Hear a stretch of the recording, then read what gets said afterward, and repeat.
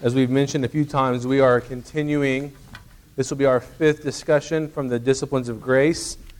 It's a little different in the summer to be doing a series because I think there's so much travel, and I'm in and out as well. And so I'll do some recap. Also, it's a topical sermon. So it's not typically at Grace we do what's called expository preaching, where I'll take a passage and we'll work through an entire book of the Bible, one passage at a time. So this morning we'll be looking at the discipline of solitude, but I want to give you a few reminders of what I believe we need to take away from this series of disciplines, the disciplines of grace. And that is, it's sometimes I think when we think of disciplines, it creates maybe a fear. Like, do I have to do something in my Christian life? I mean, aren't I in? Isn't it free grace? Do I have to actually work at this? And the truth, of course, is no. I mean, God has given you grace. So on one hand, it says it's no. On the other hand, it's yes, in that it's a gracious thing that God's allowed us to participate in our growth. A thought that occurred as I thought about this idea, our children, we provide, maybe not to their liking at all times, my teenage boys are here, meals, right? You get 3 square meals a day. And yet, when they're really young, what do they want to do? And at all ages, they want to come in and find a snack, right? They want to come in and say, they want to have, like, without even asking mom and dad, the opportunity to walk into the kitchen, open the thing, and grab a bar. And that's, of course, we're like, oh, those are for lunch. But anyway, that's what grace is like. The means of grace is our ability at any point to go to God and say, I need you right now. And He's graciously available. And I think we need to remember that that's a gift. That's something that's exciting. That we can actually read our Scripture. We can actually pray, fellowship, have solitude, and the other disciplines we're talking through. So that's the kind of the backdrop. In the past, I've also used the illustration Doug brought up from earlier. The train is rolling over you. Our goal in the means of grace is to put ourselves in the path of the gospel. That we would simply get to a place where Jesus is available to run over us with His gospel. Now, let me be clear. He's working. His Spirit is working even when we're not. But it is awesome. So that's the 3 square meals, right? We're getting fed. He's watching over us. He's taking care of us. But He's given us this opportunity to run into the kitchen at any time and grab food. That's the means of grace. That's kind of the working illustration for the morning. Now, as we talk about solitude, it's a little different. Solitude, and we're going to look at, is sort of it's a discipline that holds the other disciplines in it. Think of the basket. You need a basket to start putting in the other disciplines. So I can talk to you about prayer and reading your Scripture and preaching the gospel. Those are the 3 we've looked at. But when do you do that? When is this going to happen, right? I think sometimes with sermons, I feel like it'd be like walking into a painting class and the instructor tells you there's the canvas, there's the basket of fruit, there's your paint and your brush and everything you need, and you look at it and you even watch a demonstration and then you leave. That's great. Next, that's awesome. I like painting. Well, where do we actually take all this stuff and make it work in a sense? And that's the discipline of solitude or fellowship with the Father. Okay? So I just want to look at this. We're going to have a few scriptures to look at to kind of get us ready for this. We're going to look at Psalm 46, where the psalmist says, and this is a very common refrain, or several places in the Psalms, where the psalmist says, be still and know that I am God. I will be exalted among the nations. I will be exalted in the earth. Be still. How are you at being still? Is that awkward? It's kind of weird. Okay, we have that as a calling, to be still, know that God is our Lord. Think of Psalm 23 also. The Lord is my shepherd, I shall not want. Sheep are agitated. But the Lord is saying, David is announcing that God is his shepherd, and He makes him to lie down in green pastures. He leads him beside still waters. He restores my soul. That's what we are after with solitude. And then, of course, there are many places where we see in the life of Jesus for Him to retreat. One place is Mark 1, verse 35. He's begun preaching. He's becoming popular. People are after him. He's very, very busy. He's busier than any of you. And in verse 35 it says, "And rising very early in the morning, while it was still dark, he departed and went out to a desolate place. And there he prayed." This is the word of the Lord, 3 different places, and let's pray. Father, you have given us an opportunity to draw near to you that we often ignore. We make complaints. We have reasons that we think are good. But I ask, Holy Spirit, this morning, you would open our eyes to long to be with you. Show us the reasons why we might avoid it, and give us strategies, Lord, that we might actually move closer to you through solitude and silence. In your name we pray, Jesus. Amen. I remember, I don't know how much of my life I've shared, but I did not grow up in the church. And so my first real entry point to ministry and the church was my freshman year of college. I started helping out with youth ministry. And really what I was doing, I think, was trying to get like 4 years of being in senior high as this freshman helper. I don't think I really helped at all. And I remember one retreat where the speaker came and, you have the 2 days and you're going to have a few talks. And this was all kind of new to me. And there was that really weird thing that happens that some of you probably experienced where the speaker said, after the talk, you're going to go out into the woods by yourself for 30 minutes in your Bible. And I'm seeing, what comes over you in that moment is just like fear, right? For me, you might as well just said, walk down Main Street totally naked. So what happened? What do? You walk out, and I'm a leader, so I've got to know what I'm doing. So you take your Bible in hand and hope that you know somewhere to turn, and the first third of the time you're looking for the right spot, right? This looks pretty good to me, and you kind of find it's a little sharp, and you kind of keep walking around. And finally, when you think you've settled in, there comes that group of people that shouldn't be together, but they're doing the wrong thing. You're just distracted, and you're acting like you're really praying, and it's very overwhelming. Anyone experience that? I think that is what makes solitude so hard, is that it's very hard to do if you've never done it, right? You actually have to practice that discipline, that you have to actually enter into it over and over again for it to become something that's not quite so strange. Now, I'm not sure that even today I would enter into that exercise perfectly, but I'd probably be a little more comfortable. At least I can play the part a little better now. Part of it is just an unusual spot and all of that, but what we want to learn to do is remove the internal and external distractions and draw near to the Lord, right? That's the goal. That's the goal of this morning's discussion, is I want to have you guys develop the discipline of solitude so that your prayer life, your time in the Scripture, and the first discipline that we talked about, which I'll bring up toward the end, preaching the gospel to yourself, has a basket, has a place where it can actually take root. Otherwise, you're like the painting student who just, that was good, that's interesting, well said, brother, and then you don't ever do it, right? That's not the goal. The goal is to actually see these things happen. So our goal would be fellowship with the Father through solitude. Who's on board with that? Raise your hand. This is like a low-key morning. All right, those of you that didn't raise your hand, you're in trouble. Okay, 3 things we're going to look at. What is solitude? What are the distractions? And then what would be some helpful strategies? What is solitude specifically? It's a time, it's a space, right? You have to have a place. You have to have some place you go, right? Jesus says, go to your inner closet, right, in the Sermon on the Mount. Do you have a place where you can go to be alone? It's also a time. Sometimes there are places in my house where there's nobody, usually in the morning, especially in the summer. And then there are other times where that very spot might be like the center of 800 activities at once. So there's time and space that you go and you pull away, but not just to be by yourself, though that's not all bad, to be with the Father, to have fellowship with the Father.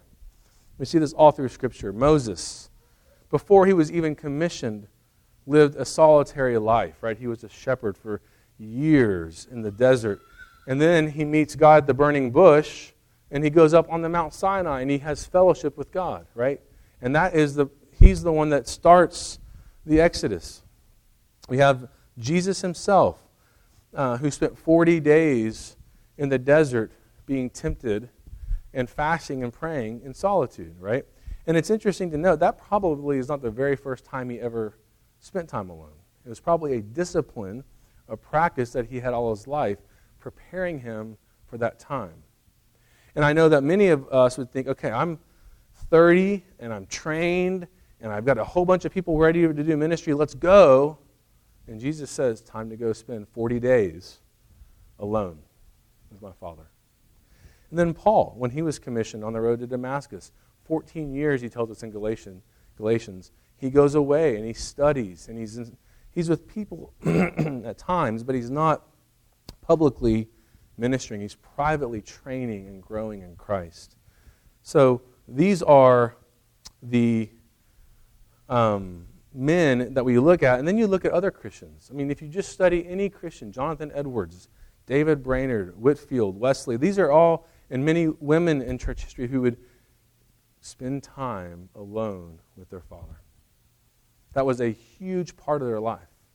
And when we struggle in our Christianity, I bet most of us would tell each other, I'm not really spending much time in solitude, right? That's usually the first thing that's gone. It's like not even a question. And so my encouragement is that we would recognize what is spiritual solitude and really move toward it. G.K. Chesterton has a quote. He says, Christianity has not been so much tried and found wanting, but rather it's been found difficult and left untried. It's not that solitude and time with the Father has been found lacking. Rather, it seems so hard. I think we just think that's for the super Christians, those few people who can do that. The rest of us will just kind of glean from them, read their quotes, go to hear them, etc., etc. Yet God is saying, I want you to be my disciple, and I want you to spend time alone with me. He's inviting you close to him. When I was in seminary, I had another experience where the professor said to the students, you have to, for the project, you have to have a half day where you spend time with God, which is really, you'd think seminarians would cheer. Yeah! Everyone's like the kids at the youth camp. It's like, what are you going to do? What are you going to do? Where are you going to go? Now, I don't know if I cheated. I went to a coffee shop, sort of. One of my favorite coffee shops in St. Louis is across the street from Concordia Seminary, and you know it. And so I just walked along. It was the competing seminary. It was the Lutherans, Mark. So I didn't know all the people on the campus. No, they were actually our sister seminary. But I didn't know anyone, so I just walked around that beautiful campus and then around the beautiful neighborhoods, and I just spent that day trying to figure out how to do time alone with God. And yet I was in like my third year of seminary. We need to have people push us to do that. One of my friends took the Katy Trail and just walked and prayed and read his scripture. He said he got halfway done, like he looked at the clock, and or how did it work?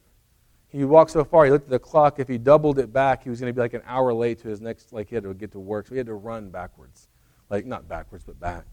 So don't do that. Like kind of keep track. He was so enthralled in what God was showing him. Spiritual retreats, solitude, sounds great, doesn't it? What makes it so difficult? I know everyone in here probably, especially those that raise their hands, thank you, agrees with me that this would be really, really good. Why is it so hard for us? What are the distractions? ADD? I mean, I know years ago I started going, do I have ADD? I won't give you the answer I came to, the conclusion I came to, partly because I was distracted by something else. But now everybody just says it. It's like when they get a little bit hyper-focused, my OCD is coming out, right? And then they get a little distracted, my ADD is coming out. We live in the most distracted time, probably of human existence. And I've given some thought, I don't know that this is original or anything, to focus. And I think the reason we lose focus is not because we don't know how to focus, but it's because our hearts aren't sure what we want to focus on. Let me give you an example. As a father, I'll be sitting in a chair, and since Bonnie's not in here, and I don't want to embarrass my boys anymore, Bonnie will walk up and start telling me a story. And I'm a good dad. So I've got to stop what I'm doing and focus on Bonnie. right? But what's going on in my heart? I kind of want to keep looking at Facebook, and maybe this isn't that pivotal. Maybe I could sort of pretend to listen while really kind of keeping my mind on the article I'm reading over here. And so you do that kind of half glazed-eyed Mona Lisa smile, nodding thing that they can tell, right? She can tell that. My soul can tell that. But I'm not focusing on her because I'm afraid of letting go of what seems to be more important over here.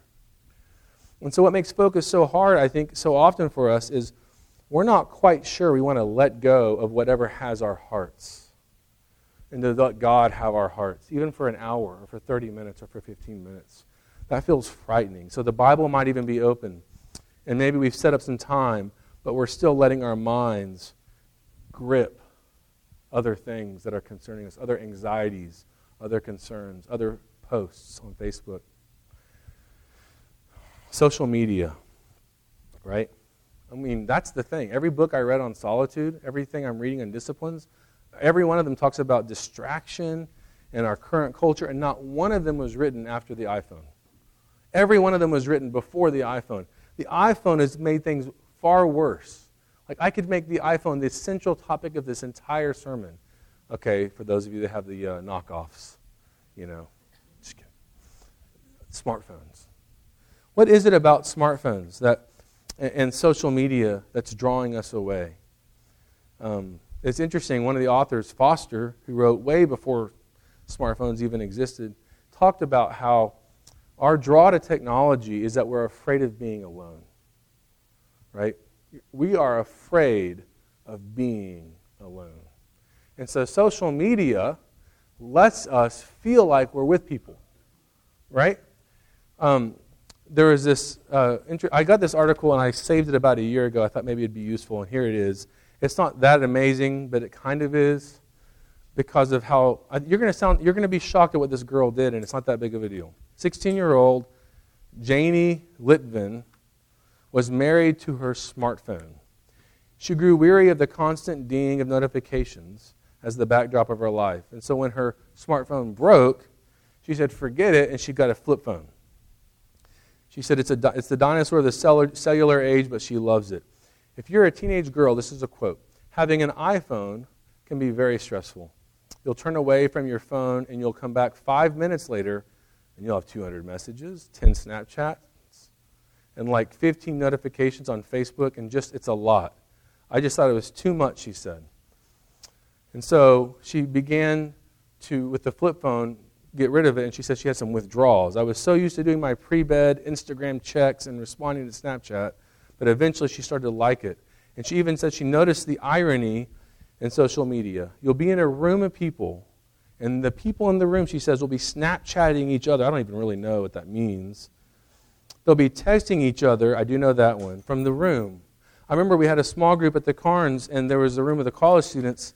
I sat with them, and they were all on their phones, which is okay. I mean, everyone's on their phone. Doing some program with each other. Like, they were communicating. It's crazy, guys. Come on. Have you ever seen people spend like $300 to go to a concert to stare at the whole thing through the screen? It's like, you just spent $300 and you got a 2-inch. Why are we like that? I think there's a real fear of missing out. Once we join something like Facebook or Instagram or whatever, and we begin to have friends and have things, it becomes sort of a way to not be alone for the moment. But magically, it's also a way to not be known. Right? So I'm with people, sort of, but I'm hiding. And that's the exact opposite of time with God. When you're with God, you're completely alone, you feel, at least at first. And yet what He's calling you to do is be completely known. And that scares us. So I think we develop these habits of distraction. And there's many others. I just honed in on iPhone. But you have to ask yourself, what's distracting you from spending that time with God? Just to come back to the iPhone, if I don't say it later, I better say it now. I'm going to get really legalistic and say, if you're going to spend time with God, you've got to leave your iPhone somewhere else. Right? Now, I actually have mine for the clock, but even that's risky. It has to be on private in case someone would text me or you just, without even thinking, you checked email. You know, here I'm supposed to have a quiet time. Oh, God, I forgot to turn that in. You know, it's overwhelming, and I think we have to be really, I hate to use the word positively, but we have to be somewhat legalistic with our distractions. Television. How many of you wake up and it's the first thing you got to do is turn the TV on? Just to hear noise. I just want to know other humans exist. I want to make sure Armageddon didn't happen and I missed out, you know? I didn't get raptured. I don't know. Never mind. I shouldn't have brought the rapture in that way. But I know some of you are fearful of that. You look around, are there other humans? Okay. I don't really believe it. Never mind. We'll save that for another sermon on eschatology. So what are the strategies now to deal with some of these distractions? I'm going to read a quote, if I can find it, from Scott Peck. Many of you have heard of him, Scott Peck. He's a psychiatrist, wrote The Road Less Traveled. He says, there are many people I know who possess a vision of personal evolution, yet seem to lack the will for it. They want, and believe it is possible, to skip over the discipline, to find an easy shortcut to sainthood.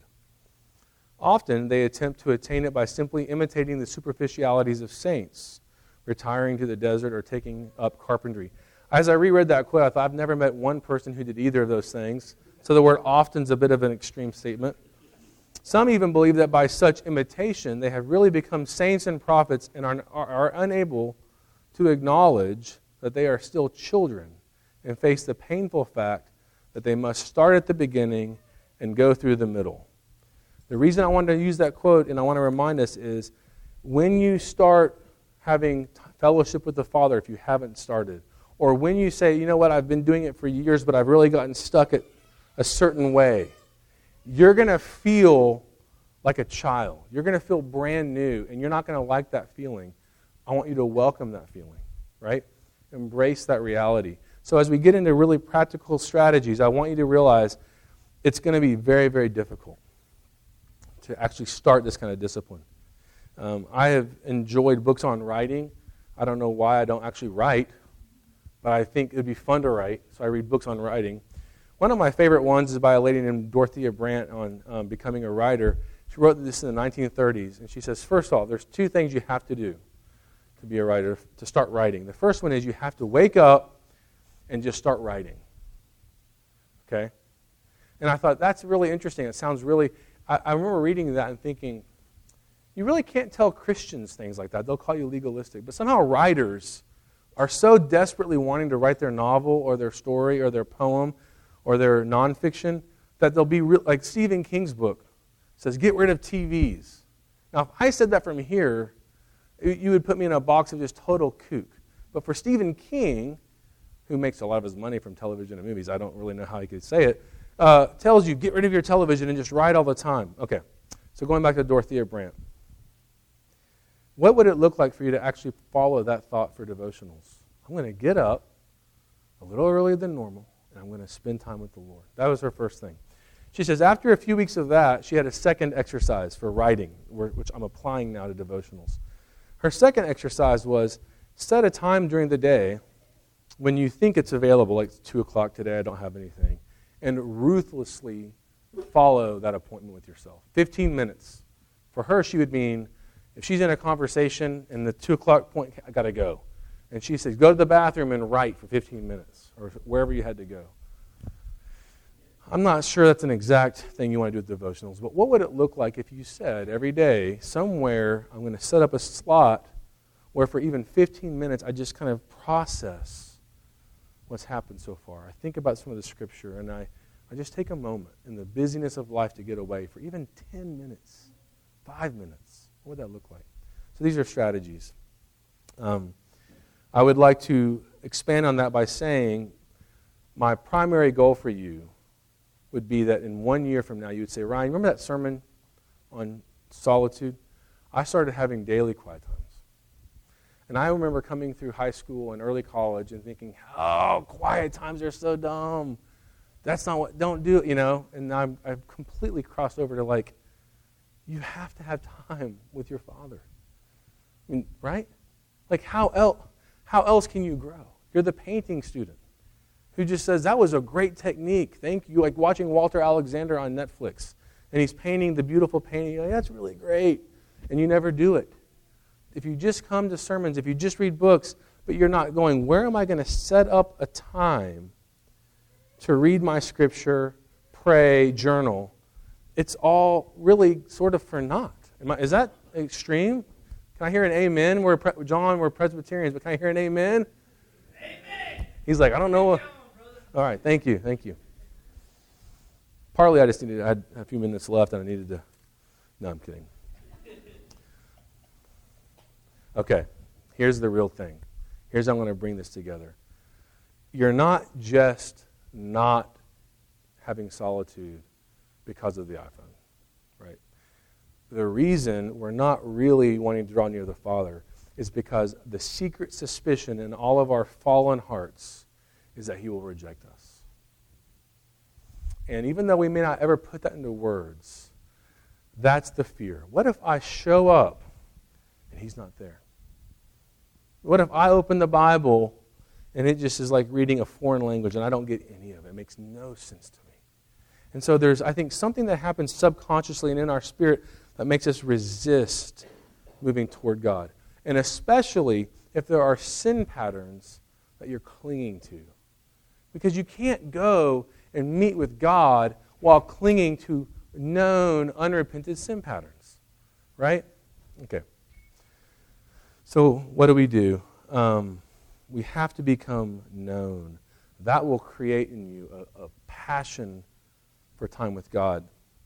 I want to remind you of a story where Jesus, in John 4, goes to a well in a town in the middle of the day. It was Samaria.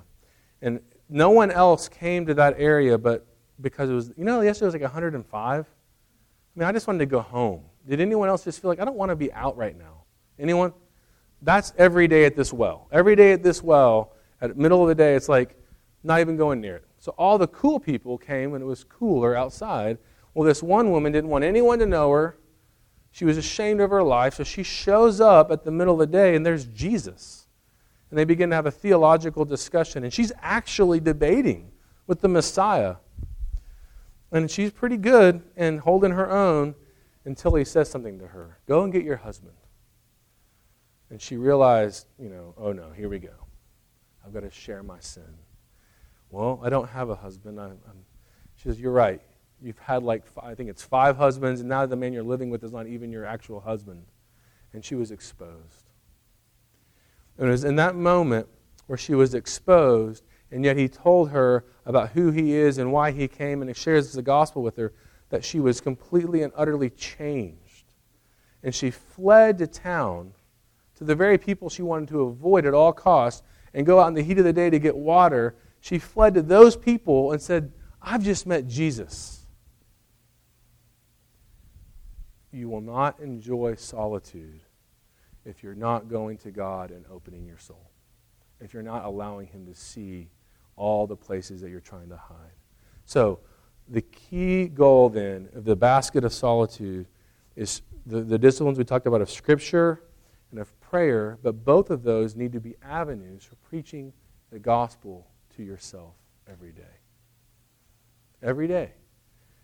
There's not one day where you don't wake up self-righteous. There's not one day you don't wake up and secretly think either you don't deserve anything or you somehow figured it all out and you don't need God.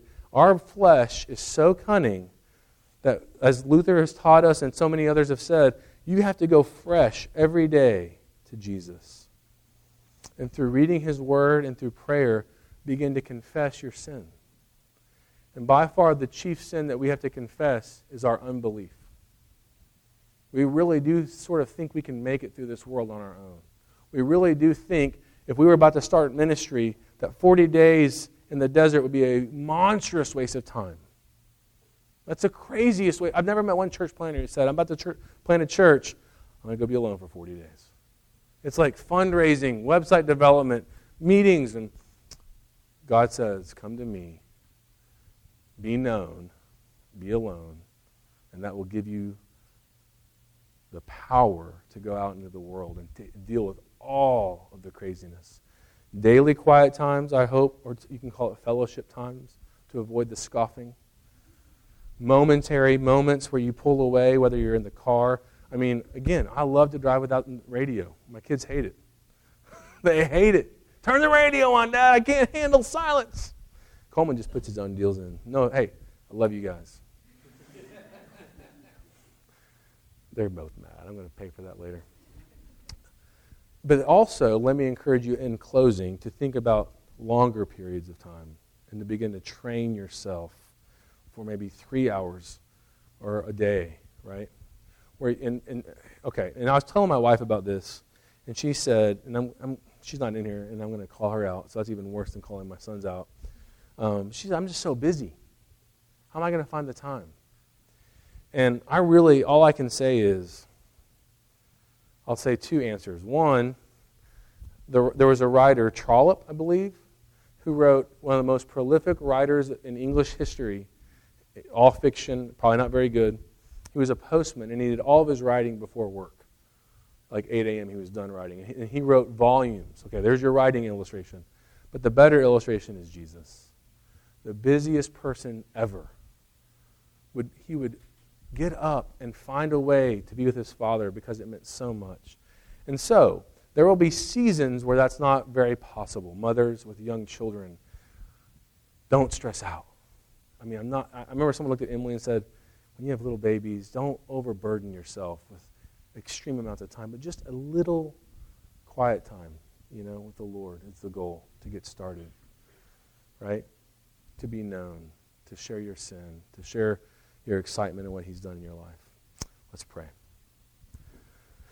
Jesus, you are so good that you meet with us where and whenever we can find a few moments. In some ways, Father, we have so much opportunity to meet with you that we take advantage of that.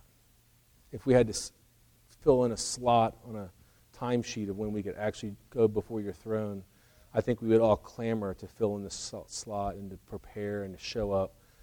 But sometimes there's so much opportunity that we just are negligent. Will you forgive us? But Lord, I pray we would see you as a good, good Father. Let us not believe the lie of the evil one, that you are harsh. You are not harsh. You have rescued us. You've died for us. You've given us your righteousness.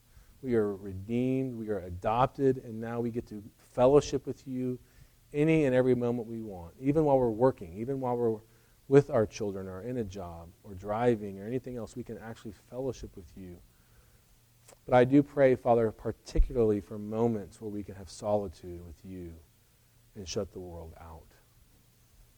Will you help us, Holy Spirit? In your name we pray. Amen.